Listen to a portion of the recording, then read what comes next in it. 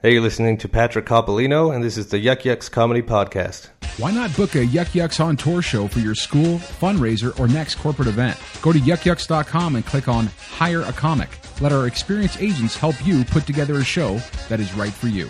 Be sure to visit us at www.yuckyucks.com. Twitter. And follow us on Twitter using hashtag YYCP.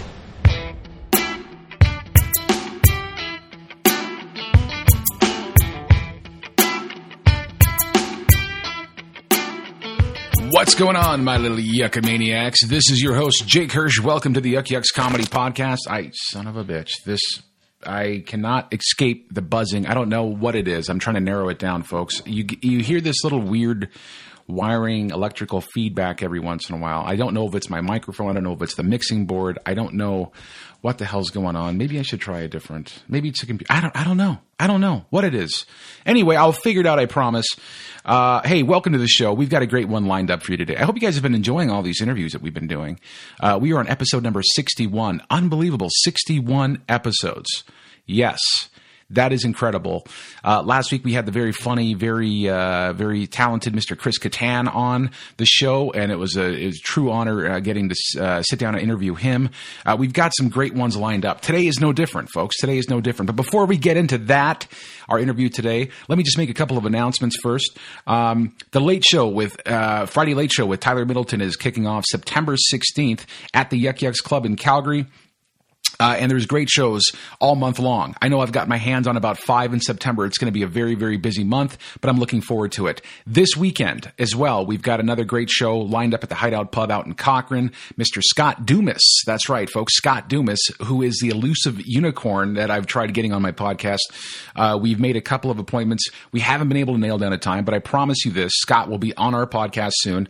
And he lives just close, so I don't know why we have not been able to make this happen, but I promise you Scott Dumas will be on the podcast. I've been wanting to sit down and chat with him. He's got a ton of great stories that I'd love to share. I was supposed to sit down with Mr. Rob Pugh this past weekend. Didn't get to happen. 2 weeks ago. It didn't get to happen. Some conflicts with the scheduling. He had some family in town he had to visit, and I was not able to get down to the club. But I promise you we will be doing some great phone-in interviews with some people that, of course, we wanted to get on the show in person, but was not able to do that. So stay tuned, folks. Lots of great interviews coming up. On a very sad note, a good friend of mine and a good friend in the Calgary comedy community, Mr. Ben Cannon, recently lost his father to a unexpected brain aneurysm and could not be more crushed. Ben's dad was somebody who you would see at all the shows. He would come out, support his son, and such an absolute pleasure, and just somebody who was open arms and supportive of everybody in the community, not just his son. He was truly the type of guy to come up and even if you did really badly, he would tell you that you did great and that you should have won the competition or, you should have been the headliner tonight or whatever the case was. He was just so positive, so supportive of everybody, and it's going to be a true loss, not only, of course, to Ben, but to everybody that was in touch with him. True honor and an absolute pleasure of mine to meet him and to sit down with him and to have him, welcome me into his home and to spend time with his son. So the Calgary community of comedy is truly rallying around Ben, and our hearts go out to him in this difficult time. But I know Ben, if anything, knows how much his father was proud of him, and how much more he looks forward to living out that dream of his of becoming one hell of a comedian, which he's well on his way to. So our hearts and our thoughts and prayers go out to Ben Cannon, folks. If you have a chance, chances are you've performed with him, seen him. Maybe he's opened up for you, maybe traveling through. So send him a message. Just let him know that you're there, and our hearts, like I said, and prayers are with you, Ben Cannon. Today's interview, Todd Ness. Now, I've known Todd now for about a year and just really started, kind of helping him out, taking over some aspects of his career, managing him and stuff like that. Yes, I do management. In case some of you people are wondering, I have a small select few of people that have asked me to manage them and help them out with some of their career stuff. And it's a true honor. It's a true pleasure. Todd is one of those guys who at first it's kind of hard to put your finger on, because you're like, I feel like I know him. I feel like we're good buddies, but maybe we're not as close as I think we are, because I kind of always felt that Todd held back a bit, didn't overly share a lot of stuff. A lot of comedians in the business, if anything, they love to share. They love to share family experiences and stories and all this type of stuff. And Todd does that, but he does it on stage. He's not one of those guys who's just an open book.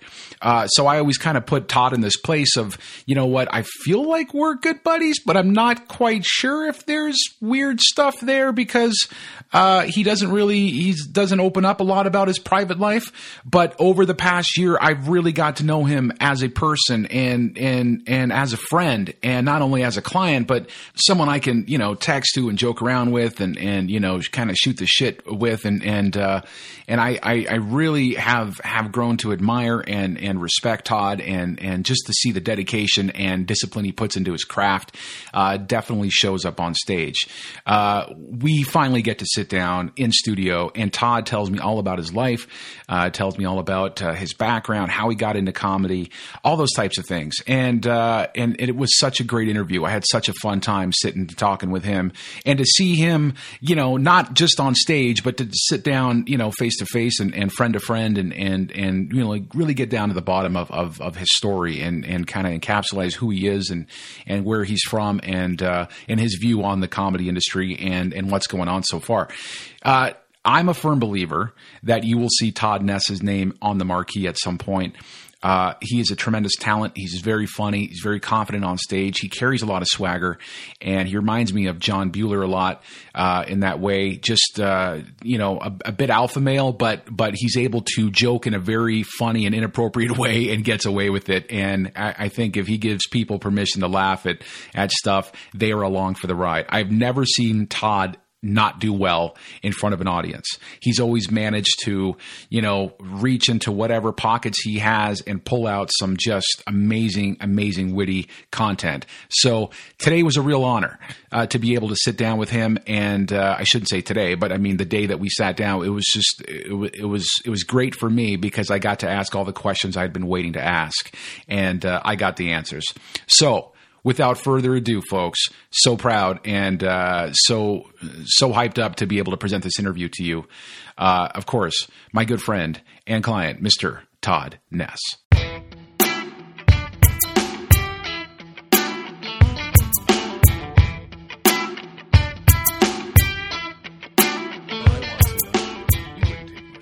You don't seem like You don't seem like it. I know, and that's why I know I'm scared. There's a lot to clear up on this podcast, Todd, okay. Because the masses want to know yeah.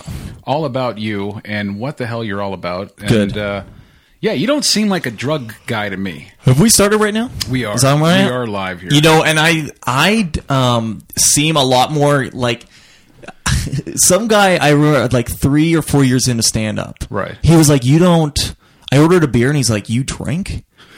And I was like, yeah. And he's like, oh, I thought you were like clean edge and you never drink. Because I would never have beers before I went on stage. Right. Only because, one, at that time I was too nervous to even drink before going up.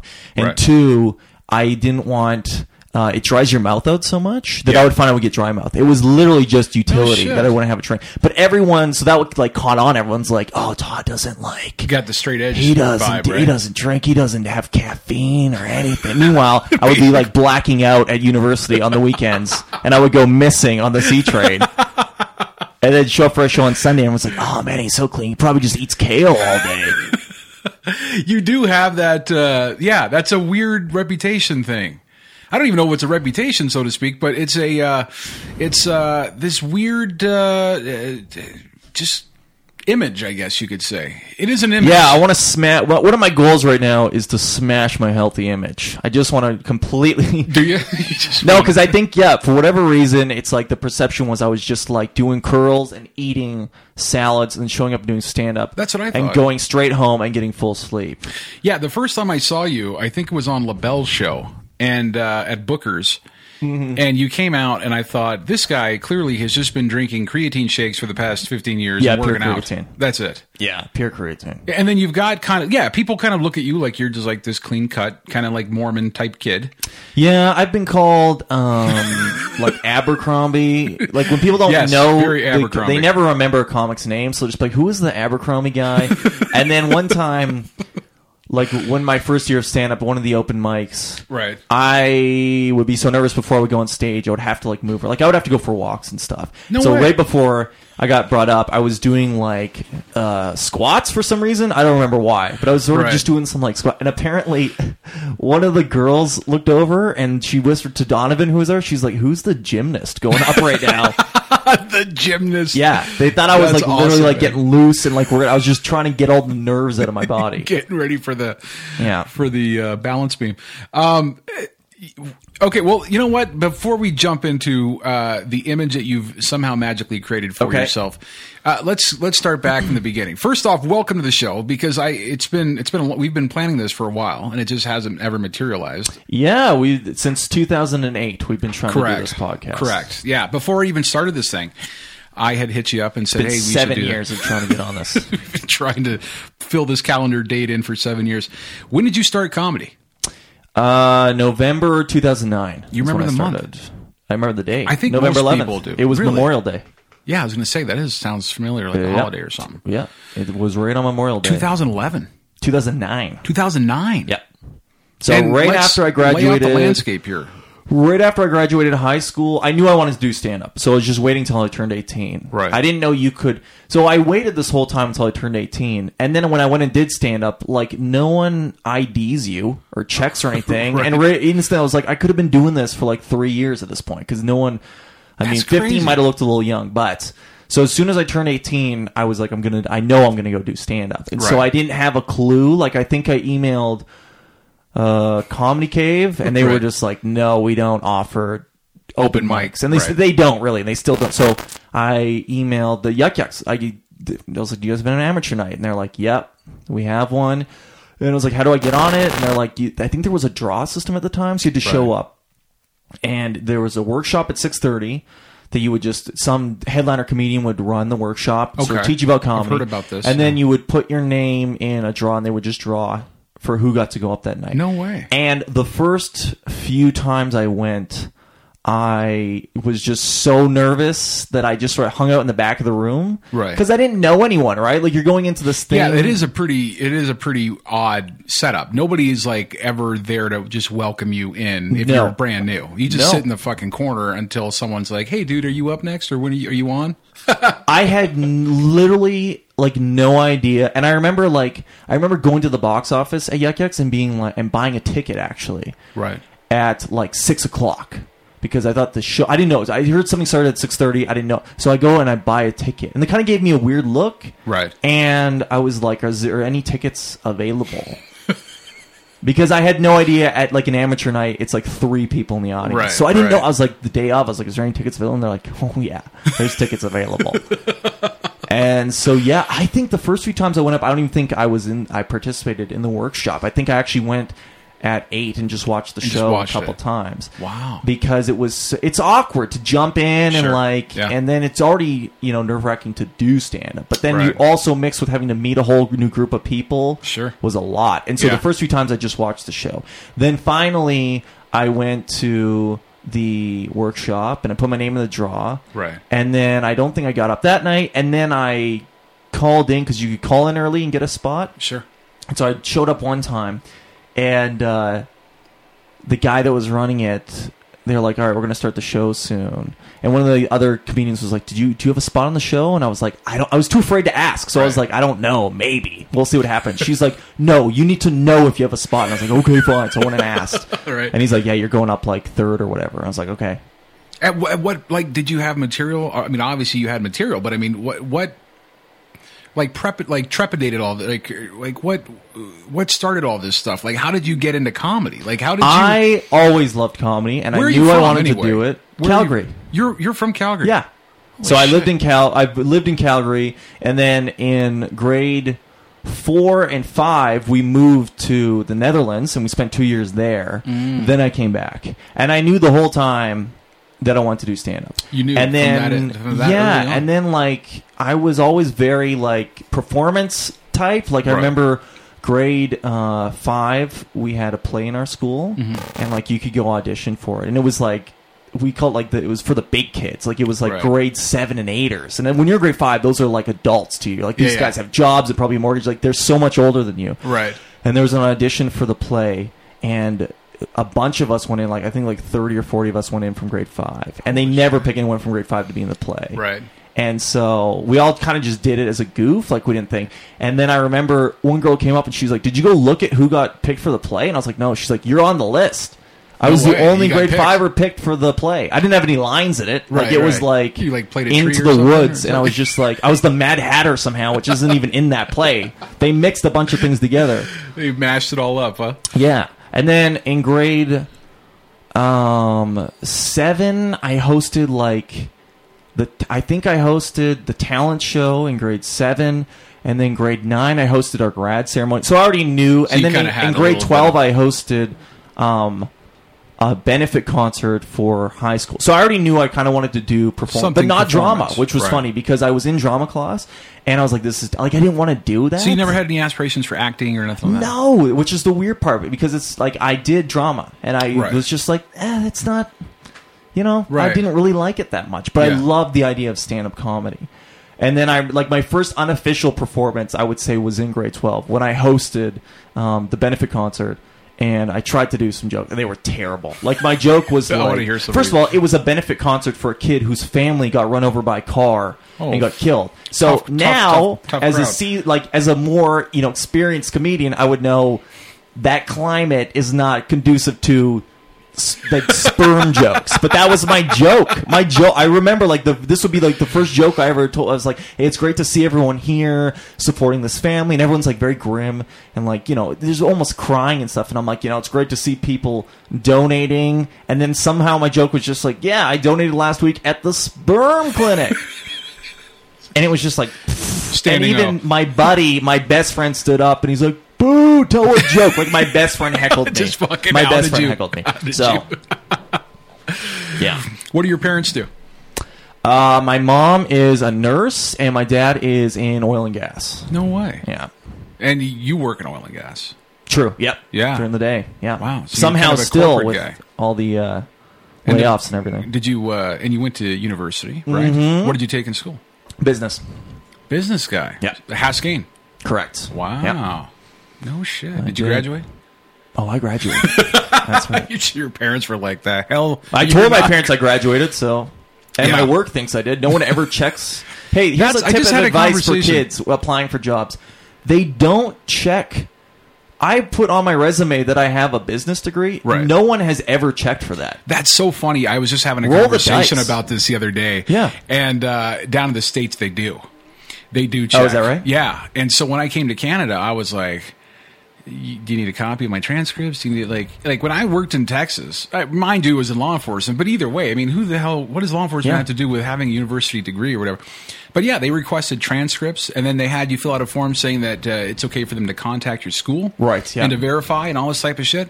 I don't know if they ever did, right. But they did ask for my grades. Yeah, stuff like that. But I was just like, that's crazy. That's in Canada, I worked with a guy in Canada at one time.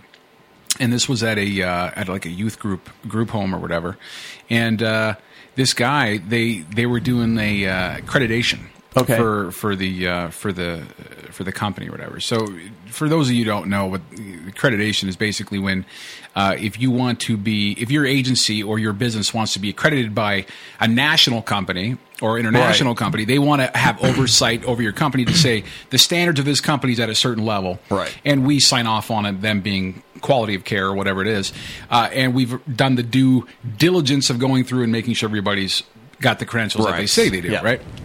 So this guy was like a therapist for kids or whatever, and they kept asking for his degree, and he was like, "Yo, yeah, no, I'm just in the process of moving." And this drawn out, 6 months. They forget about it, and they come ask again, and did you bring it into the? And so it finally got down to D-Day, and they were like, "Listen, man, we need your goddamn degree." Yeah, no kidding. And he was like, "Yeah, you know what? I'm going to grab it right after lunch." And he left, and he never came back. Oh, that's hilarious. Yeah, and it turned out he had never graduated university, never even attended university, and here he was, like, getting a big salary as a therapist, counseling kids for problems and stuff like that. And I heard they sued him for pay or whatever. Oh, is that right? Who the hell ever knows with that type of stuff? But yeah, that's funny though, because I remember that happening. I'm thinking, like, why was this never done at the time of hire? Like, why was that? Dude, same thing happened like at UFC. One of the, I don't know who it was someone high up in UFC. It might have even been a dean or something. Right. Was there for a number of years, and then they finally checked into it, and they're like, "Oh no, this person doesn't have any education." They were running a university. Because it's I love like that shit, man. I love it. Just people assume, and this is why we have to have weird rules, but it's like people just assume, as they should be able to. Right. If you put like, "Oh, I have a Bachelor of Commerce and I have a Master's" on a resume, they're like, no, surely no one would be comfortable lie about bullshitting that. Right. But some people are. They do. They have they don't no care. They'll qualms live a about it, lie man. for the whole time. No They'll pretend they were in the qualms about it, Olympics. man. Isn't that crazy? But I think it's because people of the older generation, you could get away with that. In like 1970, you could get away with that shit because there was no internet. How would people check? Right? Exactly. But now, it's the same thing with like, what's her face's Melanie? Is it Trump? What Trump's wife? What's her name? Melania. Melania, yeah. Her speech. It's like, I don't blame her because she's a speechwriter, but the speechwriter, there's the internet. So Absolutely. Why would you think for a second that would not get picked up on? Yeah, and there is software out there for speechwriters to make sure that it's not plagiarized or to make sure that sentences are not taken. Exactly. It automatically finds matches throughout the internet. You know what I mean? So I don't know if that was a sabotage thing, if it was laziness, if it was ignorance, or what it was. But at that level, you would think that with the people that they hire, that they would do that level is below like when a grade 6 kid hands in a paper, right? The teachers run it through a program in the computer. Yeah. So a grade 6 kid couldn't plagiarize a paper about like the life cycle of a mole, and you think you're going to go on TV with a plagiarized speech. And know that they've got the opposition just waiting to tear you apart. This is what it's like. It's going to be scrutinized. It's just like I don't even comprehend it. Yeah. Like it's such a level of. If it's sabotage, that actually makes more sense to me. That's like the only conclusion that I came up with. And most things can be explained by incompetence, but it's like that level it doesn't even make sense. No, it's the Illuminati. Blatant. Yeah, it's the Illuminati. So, okay, so you go to school, you're in university. Do you have, you knew that you wanted to get into comedy at this time. Certainly that wasn't the career path I'm sure your parents had chosen for you. They've always been very supportive. They've never, But is it supportive in a way that's like, oh, that's cute, you got your little hobby over there? Or is it like, I'm going to make this a career? Or was it like... we want you to have something to fall back on to make sure that you're taken care of. 100%, that's what it is. I always think they've always been super supportive with... They never treated it like, oh, Todd's just doing his hobby. They knew it's like I take comedy super serious. But it's like a realist thing where it's like, you know what? It's tough to make a living, especially in Canada, doing that. Right. So you should have a plan B. That's really what it was. Right. But I'm super thankful for that because I know other comics where their parents are like, that's the stupidest thing ever. Why would you even waste... And it's like, that's such a rude thing to do. Yeah. So that's tough. Yeah. It's tough because I think it gets to a point of where some people think that they don't have the option to go and do a backup plan. I've always preached, if you're going to be in a business like this, like even getting involved in trades or something like that is even not a bad idea. Yeah. Because you can do a 9-month program at SATE, like a fast track program, and go get a trade under your belt. Even if it's like drafting for oil and gas or AutoCAD or like what you can do supply chain, man. There's a million courses you could take that could fast track you, that could put you in the workforce for the rest of your life. Yeah. And a lot of people don't do that. They kind of get this impression that it's like it's one or the other. I've either got to starve as an artist and go into this business and just eke it out, check to check, working at, wherever.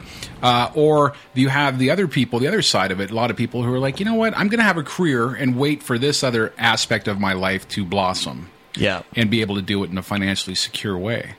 Yeah, and they're kind of both right in a way, because if you have one thing that you can focus on, you got a lot more. And if there's more riding on it, then you have just that much more drive. Right. But at the same time, it's like at some point, if it doesn't happen for you and you're like 35 living in a van, it's like you're fucked. What are you going to do, right? Exactly. And it's so, there's that practical. It's just a mix. And I think that if you work hard enough, you can make anything happen. And you can do, because anyone, and the more podcasts I listen to, the more, you have to understand, almost every comedian, even the biggest ones who've made it now, were working day jobs at some point. And there was someone, I can't remember who it was now, but he was working like 3 jobs. And it was like the guys that make it are the ones that can work that job, but then still hustle and do spots. Absolutely. And still make it happen. And then eventually, if you work hard enough, you can turn it into your sole income. Sure. If you want. If you really...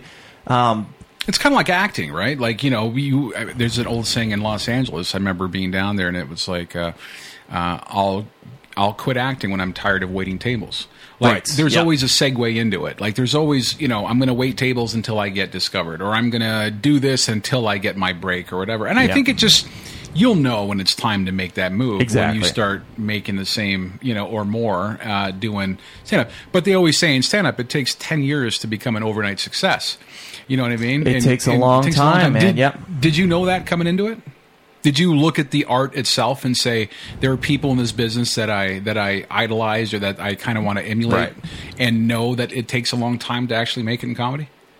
I didn't know that coming in, but I wouldn't have cared either way. Because I love it so much. It's like, you could have told me coming in, it's like, it's going to take you 15 years to get really good. I'll go, okay. I don't care. It's like someone it's like if someone golfs, and they love golfing, and it's like, hey, it's going to take you 10 years until you're the best that you're going to be at this. Right. But you enjoy going out there every single day. You're like, okay. Same with working out. It's like, it's going to take you a long time, but you have fun while you're doing it. Okay. Yeah. See, I don't have fun doing that at all. No. And most people don't. And some of the time, I don't either. You're an avid athlete, right? You play. I would not some say hockey? I play men's league hockey. Do you still play? Oh, yeah. Do you? Yeah. See, there's something competitive about people. Like I used to do jiu-jitsu, Brazilian jiu-jitsu, and it just gets to a point where you're just like, fuck, I don't know.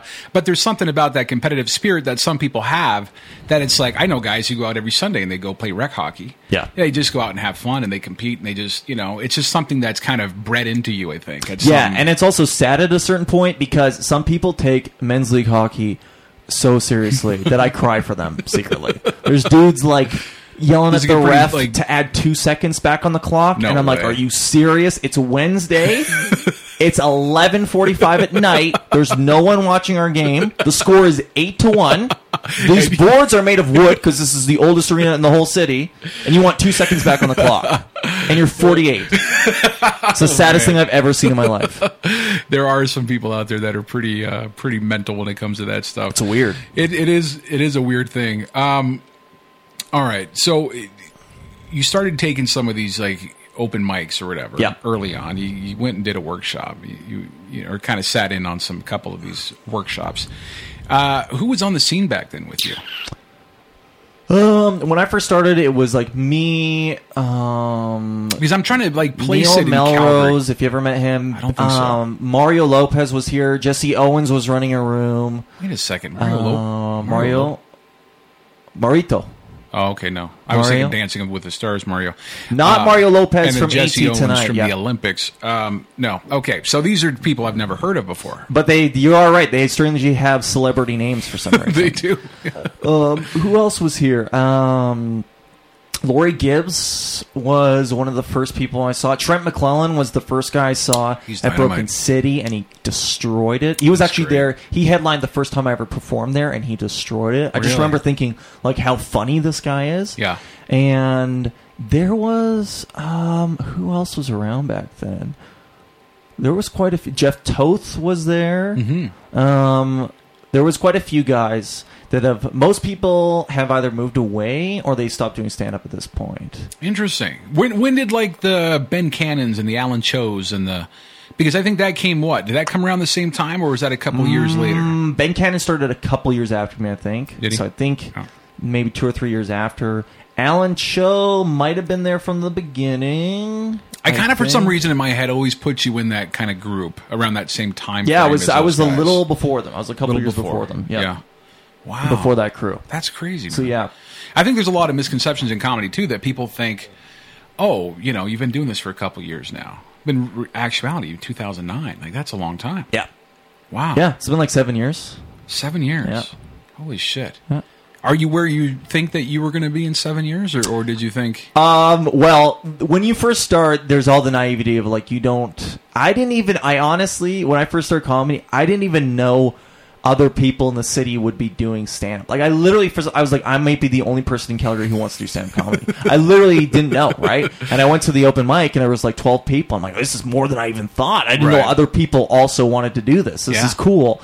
And you always think I remember when I first started, I wrote down, I was like, okay, well, we'll be a headliner in a year and a half, because you have no idea what the timeline is, right? So I was like, be a headliner by 2011, and then, maybe I'll start opening for, some big names in like 2013. So my naivety when I started was you don't realize, how long it actually takes to get good and like what the route and the path is. But yeah, it's been fun the whole time. Let's go back to your first time on stage, man. Okay. How did it go?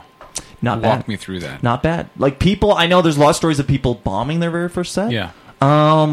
Yeah, mine went not bad. Have you always had that confidence, though? Have you always had that? Because you're a very confident guy on stage, and I couldn't imagine that confidence has been there since day one. And that helped me a lot. For whatever reason, I've just always had a lot of comfort speaking in front of groups and people, and so that helped, especially in the beginning, because if you have good material, part of what a lot of people have to get over is that timidness in the beginning, which is natural because it's such an unnatural environment at first. But I always sort of had confidence, which puts the audience at ease. Right. And so I think even my first time, it might have seemed like I'd been up 2 times. Holy crap. So, I just remember it going like, okay, I don't really remember. I remember I had like a joke about like Price is Right. It was very generic stuff. Right. And I had actually practiced it like in my house. Like I would wait for everyone to leave the house, and then I had like a hockey stick. Right. Oh, I actually had like a glue stick, I think, that I taped wider so it would be kind of like a microphone. Right. And I would go in the basement, I would like practice my jokes. No way. Literally. Like I would practice it out and just talk them out. And then like that was sort of how I would write for a bit, because I would keep doing the set over and over again, and then like more ideas would come to me. Right. And then then I went out on my stage for the first time, and it was just, I just remember it being so, like literally in my head when he was about to bring me up, I was like, I can't believe I've waited since like grade 3 to do this, and I'm finally going to do it. It was just a surreal moment. How busy was it? Do you remember? I don't remember how many were in the audience, but it was actually not. When I first started doing the open mics at Yuck Yucks, there was actually quite a few people at them that would come. So there might have been like 30 people, which is not bad for an open mic. And I just remember like the nerves. Right. And that was the biggest thing, because it's just like you're meeting all these new people. You've never done stand-up before. You're nervous. And then you get out of your system, and just like that car ride home was the best. And here's the funniest part. So I had been going to all these shows and just watching them, right? Right. And so I was taking my parents' car and doing it. Right. And they didn't. I didn't want to tell anyone about stand up for a while, because it was my thing. So you weren't the guy that say I'm bringing 20 buddies down with me. No, I'm the exact opposite of that, and that's why it blows my mind. Like when people, it's their first time. I'm not saying there's anything wrong with this. I think it's great if you have the confidence. When people, it's their first time, and they're like, I've brought all of my friends here to watch me. That's a lot of pressure. How do you do that? Because my first time, I was like, I do not want to. I didn't tell anyone. I was like, this is a secret, and I still didn't want to bring anyone for the long. Even though I started doing really good, I was like, I just don't want the pressure of people I know. It took me a long time to work up the nerve to invite like my friends and my dad to come watch me. Really? Yeah. So it's hilarious, because I'm the exact opposite of a lot of guys where they're like, their first time up, they like want to have everyone there. I was the opposite. I'm like, I don't want anyone here. I don't want any pressure. Right. And so I had been going and watching these shows a bunch. I probably went to 3 or 4 shows to watch before I ever even went up. And my parents, so I was just disappearing all of a sudden. Right. Like I was usually home every night. All of a sudden, I just start disappearing at night for hours, right? And I'm coming home late because the shows go late. And my mom thought I was doing drugs. She thought I had a crack problem, straight up. Right? And she didn't, and I just didn't want to tell them like it was my thing. Right. And so they'd be like, where were you? And Right. I was just like, I was at the gym or like, Yeah. But so my mom literally thought I was just doing crack and like on drugs and shit. Todd is on and something. then finally I went out my first time and I was like, hey, I can go. Like I was relieved. I was like, I can go tell them what I'm doing. So got home and again, they're just like, where the hell were you? And I was Right. like, I have to tell you guys something, and they're like, here it comes, it's gonna tell us It's gonna be drugs. a bomb dropper. And I was like, I did stand-up comedy tonight. They're like, what? And I'm like, yeah, I'm interested in stand-up, and I did it for the Holy first time tonight. And they're like, oh, that's really cool, how'd it go? I'm like, that was good. So it was like your parents were probably expecting you to come out of the closet in some respect. They're still whether it be expecting that. drugs or some type of a double life that you're leading, some type of a seedy underbelly Exactly. to Calgary, that you're out there walking the alleys and doing crack, and you come home and you come out and you say, I've been doing comedy. They were must have been genuinely just- worried about me. They must have been absolutely overwhelmed with joy. That Well, was the, at least that was the relieved secret. that it wasn't a drug issue. Yeah. Yeah, that was one of the weirdest things. That is crazy, man. Yeah. Wow. And so it started from there. It started from you starting out, going out and doing these shows. And then when did you find that you started to make some waves in the industry? Because you've got a good name here in Calgary. You've been Right. out a lot of shows. People know who you are. You're looked up to a lot. People, I talk to people all the time, and they're always saying, oh, man, like Todd Ness is just incredible. Like you've got a lot of accolades out there. That's my mom. She's the only one that says that. Yeah, I was talking to her the other day about it. At some point, though, you said, "Okay, this is real, and not only is this something I like to do, but this is something I can really make a run at." Because there's some people that get into comedy, and they're like, "I know I want to do this," Yeah. but they're just not made to do it, or they haven't found the right step, or maybe they haven't found the right groove, Yeah. or maybe the right mentor to help them through that. Was there people in the business that kind of took you under their wing, or is there people that helped you out at all, or? I think that Calgary is... I haven't been to a lot of other cities and seen what their open mic scene is like, Right. but from what I've experienced here, it is like one of the most supportive communities for doing stand-up comedy. Like, Yeah. there is no... I've heard of other cities where it's like there's backstabbing and competition and Sure. stuff.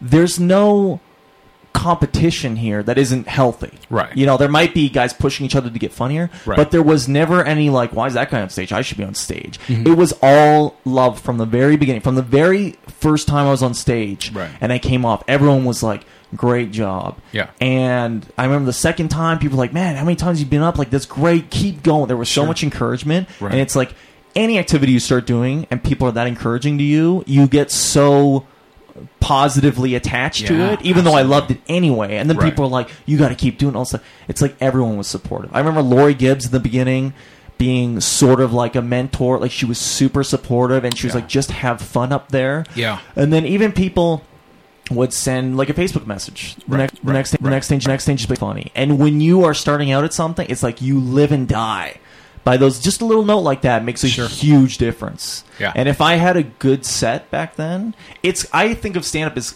it's kind of like a drug, because when you build up a tolerance almost. Like back when I first started, I could do one show every 2 weeks and feel, Right. if that show went good, I would be fed for 2 weeks. I would feel amazing. Really? And then I could do one show a week, and I would feel, if that show went good, I Right. would feel amazing. Like if I went up on a Monday, I would feel amazing the whole week because of that show. And So now it's I just have like, to really do is it 4 or like a 5 drug? times a week. Yeah, it's literally like I have to keep getting my hits of stand up 4 Right. times a week now to really Wow. feel that. Yeah, so it's like heroin, and I also do heroin, so it's great. Well, heroin is a good drug to do if you are. I've never done it. I have no idea what heroin's like, but I'd imagine with that type of addiction rate, there's something got to be good in that. Yeah. There's got to be Yeah. something addictive. It's in got to that. be good. It's got to be be great. great. It's got to be good.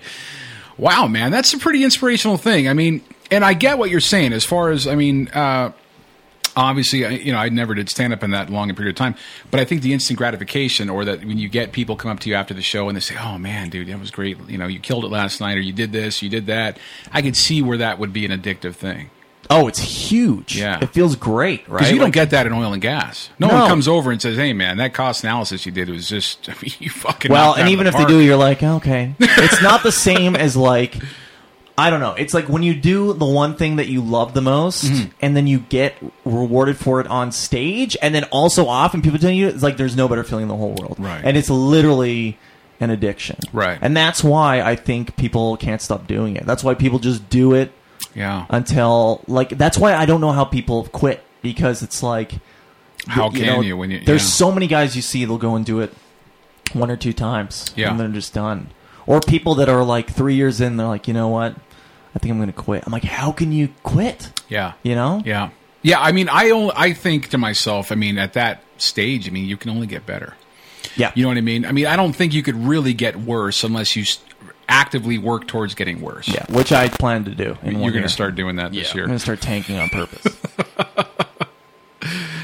There is a certain humbleness about Todd Ness that intrigues me, because you're a very unassuming guy to talk to, as far as you wouldn't know that this is a career for you, and you come off as just a very nice guy, just very approachable and talkative. But there is also a level of funniness that I think I know that when you and I first hung out, it was almost like there's this exterior that I can't penetrate, because Todd Ness is always funny. He's always on he's always on. And then I think we went for coffee and we just sat down and bullshit for a bit. And I was just like, I got to get to know you beyond just the performer. There's a human being behind there. Yep.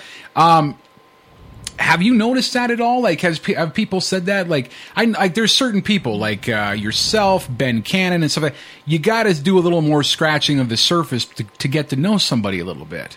Do you keep your comedy life very separate from your family and your private life? I have dual personality disorder. No, I think that... I mean, do people at work know that you moonlight as a comedian? They do, and it's the worst thing of all time. Because here's what I heard Brian Regan say this too. It's like there's something funny about comedians where we love doing comedy, but I don't want to tell people. And the reason is because it's that exact same thing. It's like, I just love doing stand-up and being funny like that, but I'm a normal human too. Like, I'm not a circus clown. Sure. And so as soon as people know that you're doing stand-up, now they feel...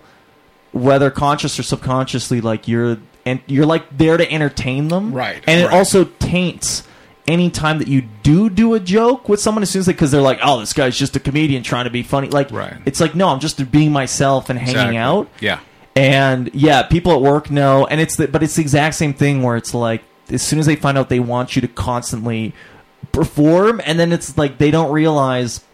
He's just a regular person. Right. And so they've asked me, like, we were in a boardroom with, like, executives, and they're like, Todd does stand-up. Would you mind doing some stand-up for all of us right now? And I'm like, are you guys fucking serious? I was like, no. This is a hellish environment. It's not appropriate. And also, it's the only thing where, like, if someone... at work was really good at dance, and they did dance recitals every night, we wouldn't ask them to dance for us in the thing. Exactly. But I always remember, like, my goal, and this was something that Eddie De La Sepe said when he came and did the work. One of the first workshops I went to was like, that you're funny to go. When you go and do stand up, you do it because you think you're a funny person. You know you're funny, and so the goal really ultimately should be, the hardest part when you start stand-up is like you can be really funny with your friends because you're relaxed. Right. And then you try and go on stage and do it, and it doesn't necessarily translate because now you're thinking about it and you're trying to be funny. Sure. So like the ultimate goal is like to be just as funny on stage as you are off stage. Right. Which is kind of a counterintuitive thing because it's like it's almost like you're not turning it on, you're just trying to get rid of your inhibitions and get as funny as you are when you're telling your friends the stories you are on stage. Right. And then even better, if you can get funnier on stage than you are in person, then that's the best. Absolutely. Yeah. But I mean, there's even a different level to that as well, because I mean, for those of people that do not know, you were recently signed. Correct. Yeah. Yeah. I never saw any announcement. I never saw any big headline. I never saw anything. Is that just... Oh, do you mean like from my making a status or anything? Yeah, I don't know. I didn't like... Yeah, I don't know. Because somebody the other day asked me, they're like, hey, Todd Ness got signed, didn't he? And I said, yeah, he sure did. And they were like, nobody knows that. Nobody knows about that. And I'm like, started thinking about it. I'm like, is that my fault or is that Todd's fault? I'm not quite sure. And if it is, if it is because you don't feel it necessary to share that, Is there a part of you that is not used to having to be selfish about branding yourself and saying, listen, this is my career and people do need to know about me? Yes. But you got to almost swallow some of that humbleness and just be like, you know what, I need to be a bit brazen and I need to be a bit, loud and I need to tell people. Yeah, that type absolutely. of stuff. Yeah. Is that a hard transition to make? Yeah, and I think I've told you this too before, where it was like I would always do shows, and then they would go, if they went really good, I was like, good, my work here's done. Mm-hmm. I'd just go kind of hang in the green room. I didn't want to go out almost and hang around because then I felt like it was gloating almost. Like I didn't want to do really good and then go hang out at like the door because then it's almost like I'm standing there like, yeah, give me praise on your way out. Looking for it, yeah. But you have to sort of flip your mentality where it's like, okay, the show went really good, and now I go stand at the door because I want to thank every single person for coming to the show. Exactly. It's not about congratulating me. Right. It's about making a personal connection with them. Right. So, yeah, the same way, and that has helped quite a bit. I mean, obviously, you've got... Absolutely, you've developed a good following now. Yeah. And it makes all the difference because people... I mean, how many times do you go see a performance and when you leave, the performer's there waiting for you and it's something I've heard other comedians, they're really successful, say on podcasts. It's like they would go and wait at the back door and just make a personal connection. It takes 2 seconds. Like, thanks for coming to the show. You look them in the eye, and they're like, holy shit, this guy is here. And I find that always turns into something else. People always want to talk. Well, when are you going up again? Oh, dude, that was great. Can I take a picture with you? Yes. Or, and then the last show I saw you do, you went out there with the notepad and you were getting people's email addresses and you were getting contacts and stuff like that, which is a great marketing thing. I want to get some of your viewpoints a bit, and I think just with your experience and the success that you've had so far, I really want to start talking a bit more about how people in this position can give good advice to people that are just starting out in this business. Okay. I get a lot of people that email me on the show. I'm actually meeting with somebody next Wednesday who wants to start stand-up. They just like, how do I start writing my first set? How do I start doing this stuff? And I think... people look at you, like I said, as it being obviously very successful in the realm of local comedy and making a name for yourself here in Calgary. Yeah. Like I said before, a lot of people don't realize that you've been doing this for 7 years. Yeah. And there's a lot of time and a lot of effort put into it. It didn't happen overnight. Yeah. And the hair has changed a lot too. I saw old pictures of you and. Dear God, I don't know what happened to your hair back then, but that old video, and it looks like I have a perm in my hair or something. It's like pooped I know. up. I was like, this cannot be Todd Ness. Yeah, I need that taken off the internet immediately. Yeah, we need to scrub that from the internet. From the internet immediately. For people starting out, I know you and I have had this conversation. Yep. I've interviewed headliners. I just had interviewed two this past weekend that are just monsters. People like Dom Perret, Lisa Baker.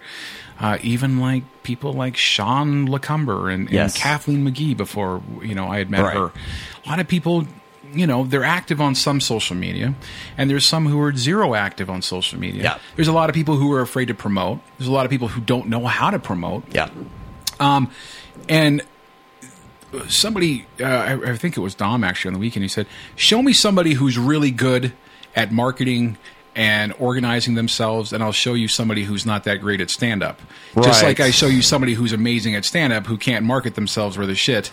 Or what, you know what I mean? Very true. Is there a struggle there? Because I know for myself, it's a fight that I have to have every day. I'm very liberal arts minded. Yes. So I'm very much like, everything will work out in the end financially. And then even like for business things that I have to literally be disciplined to say, I got to do it a certain way or it's not going to be fucking successful. Yep. And I have to do it a certain way. And I have to be disciplined to do those things on a daily basis, whether it be promote, whether it be to reach out, find new ways to market, approach venues, create business, all that type of stuff. Being an artist and also being involved in business. Is that a difficult thing for you to kind of balance out, and how do you do it successfully?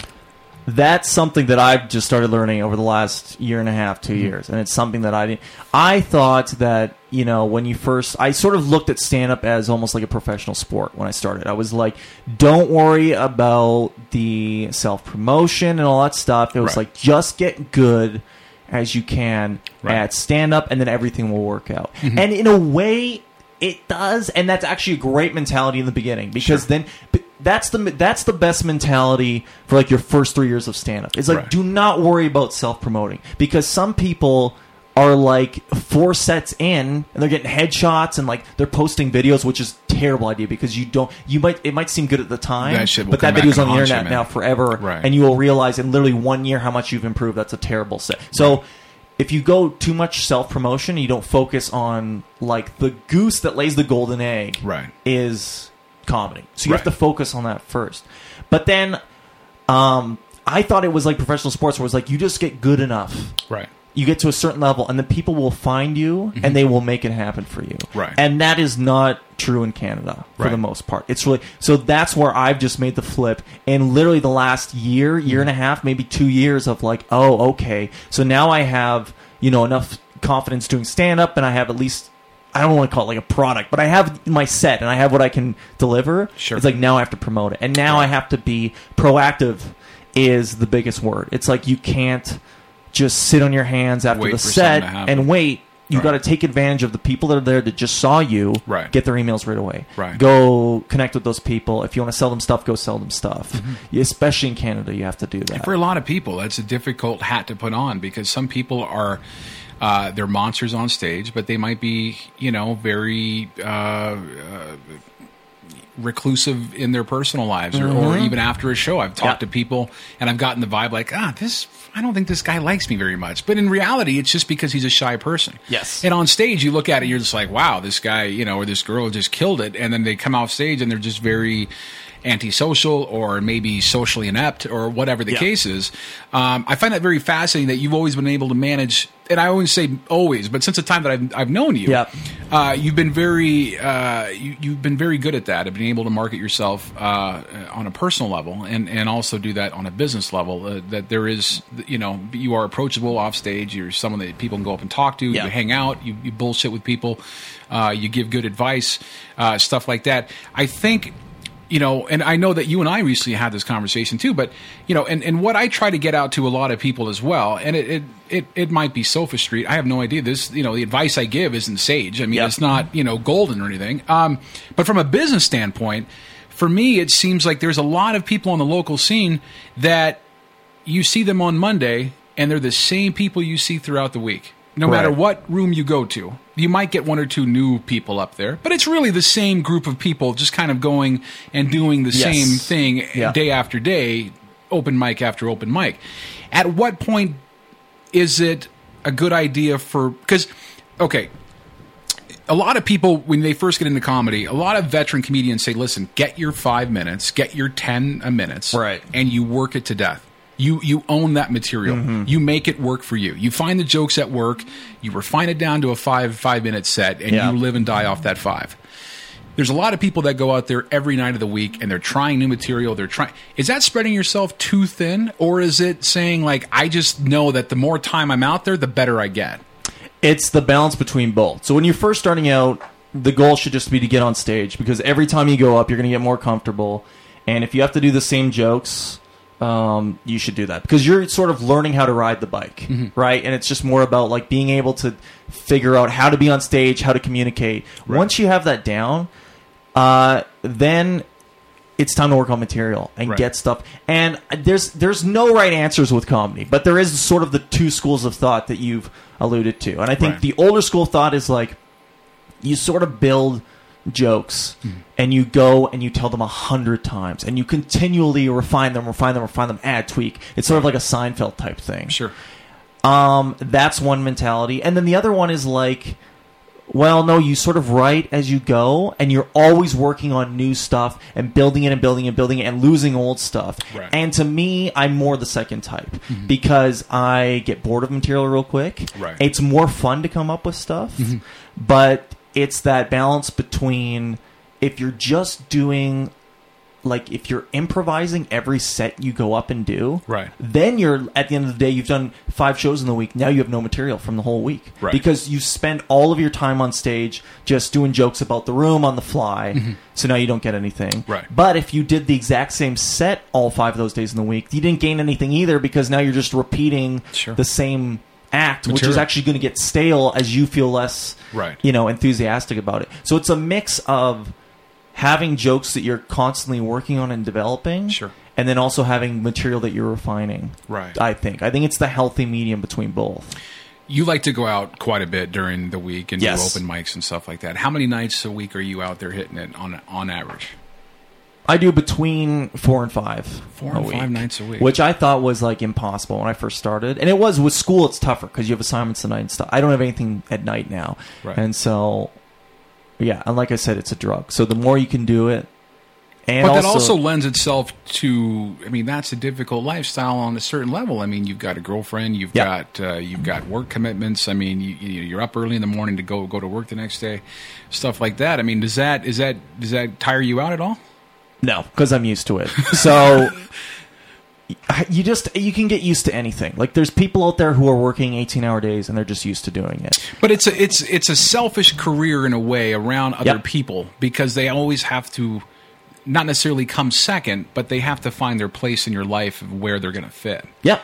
Yeah. Because at the end of the day, you're pursuing a dream. Yes. And not necessarily a dream. I mean, a dream, so to speak, lack of a better word. But you are pursuing an entity that you eventually want to get to and Exactly. be full of time. Yeah. Does that play hard on your family and relationship and stuff like that? No, my girlfriend is super supportive of it. I've met her. And, She's a great girl, yeah, by the way. Awesome. And Give that's her a what shout out on here. And Yeah. that was the nice part is like I think a lot of people wouldn't be able to deal with it. I Right. think that, luckily she is so supportive and the right personality where it's like she realizes that it's important to me. Right. And therefore, she's very flexible. It's like if you want me to come to the show and watch, I'll come. Mm-hmm. And she always knows there's a few nights of the week we can hang out. Right. But I think you're right. I mean, there's people out there where, if I was with them, they wouldn't understand. They might be cool with it in the beginning. Sure. And then eventually, it would come out that they're like, why are you gone 4 nights of the week? Why are you on the weekend, Saturday? Why are you doing that? Well, I want to hang out. And it'd be Right. like, well, that's not, Yeah. I can't. You That's have to be a tough. little bit selfish, Right. Yeah. So let's veer towards here. What's up next for you, and what's on the goal wise? What's on the horizon here for you? My goal, I've made the transition into doing longer sets, headlining shows within the last year and a half. So Right.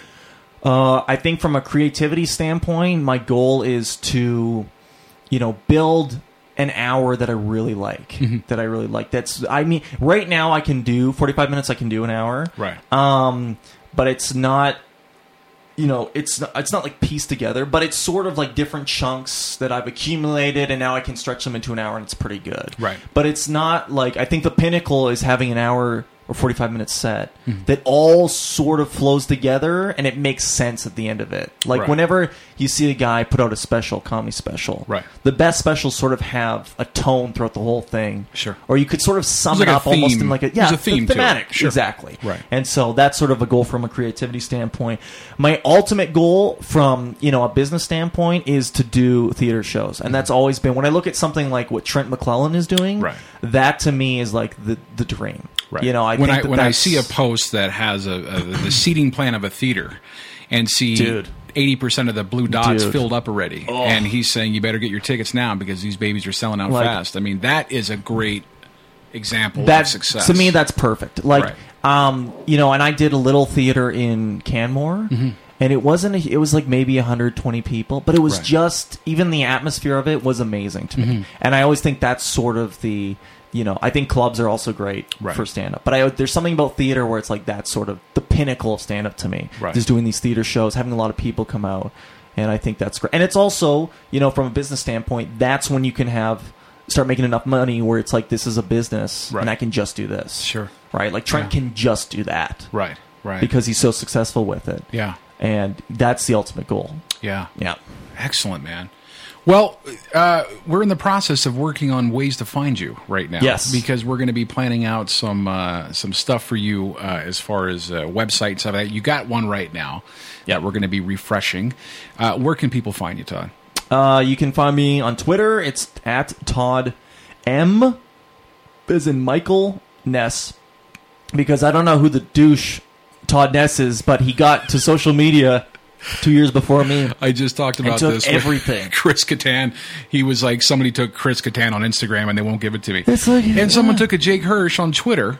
And here's the kick in the balls is that he follows me. Oh, and, God. and he constantly tweets me and is like, hey, man, how's it going? Dude, I'm like, dude, don't. Oh, man, this guy's a master troll. Oh, yeah. I kind of total like troll. the game. I like that guy. And he's like, he lives in Chicago, just kind of has his average, Cubby fan life and just, hangs out with his buddies at the bar. And he's just like, fuck this guy, man. You know what I mean? I'm like, you son of a bitch. Son of a bitch. So Todd M. Ness on Twitter. Yep. You've got a Facebook. Instagram is the same thing, Todd M. Ness. Facebook is just Todd Ness. You'd find me. Perfect. And let's plug some shows, man. Let's plug some shows. This will probably air a week after next Wednesday. So we are looking at, let's go with the end of the month here, I guess, from there on out. Do you have anything on the books right now that you want to plug? I'll be hosting at Yuck Yucks Calgary, September 8th to 10th. Perfect. Then I'm doing a show at a coffee shop called Phil and Sebastian. Oh, I love Phil and Sebastian, man. They're apparently starting a comedy series. You're kidding. Yeah. The great coffee chain, Phil and Sebastian. Isn't it crazy? That's nuts. They're like, you know what? Where do we go from here?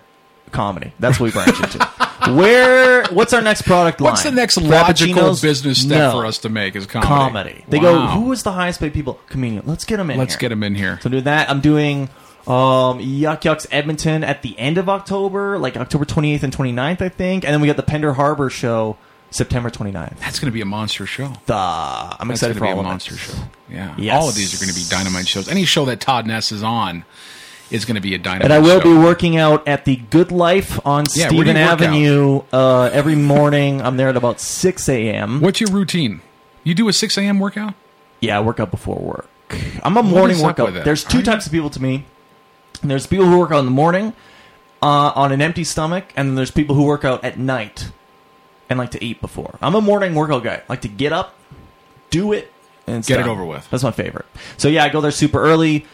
Routine is like regular stuff. I do, chest one day, back, shoulders, whatever. How long do these workouts last? 45? 45 minutes. 45. I used to do like 2-hour workouts back in the day, but it's just too much. It's way It's too too much, man. Yeah. I mean, guys like you and me. I mean, the chiseled physiques and the When we're in granite peak chin. physical condition, we don't. It takes a very little to maintain I it. got great muscle memory. Yeah, I ate a burger from a food truck today, so I'm just doing great. You're living life. Yeah. You're successful. Todd, thanks for doing the show, man. I'm This looking was a lot forward of fun. to. I thank you for coming out. It was a long time in the making. I would have come to you, but the Zoom was in the shop because I think I burnt it.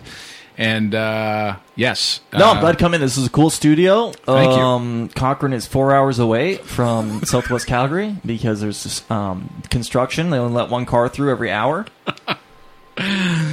He's here all week, folks. Todd Ness, everybody. Yay, Todd So Ness. much applause. The audience. Thanks, buddy. Thank you.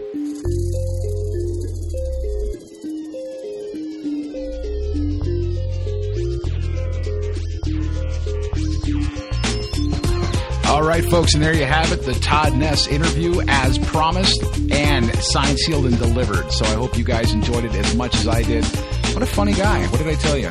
Absolute pleasure having Todd in studio.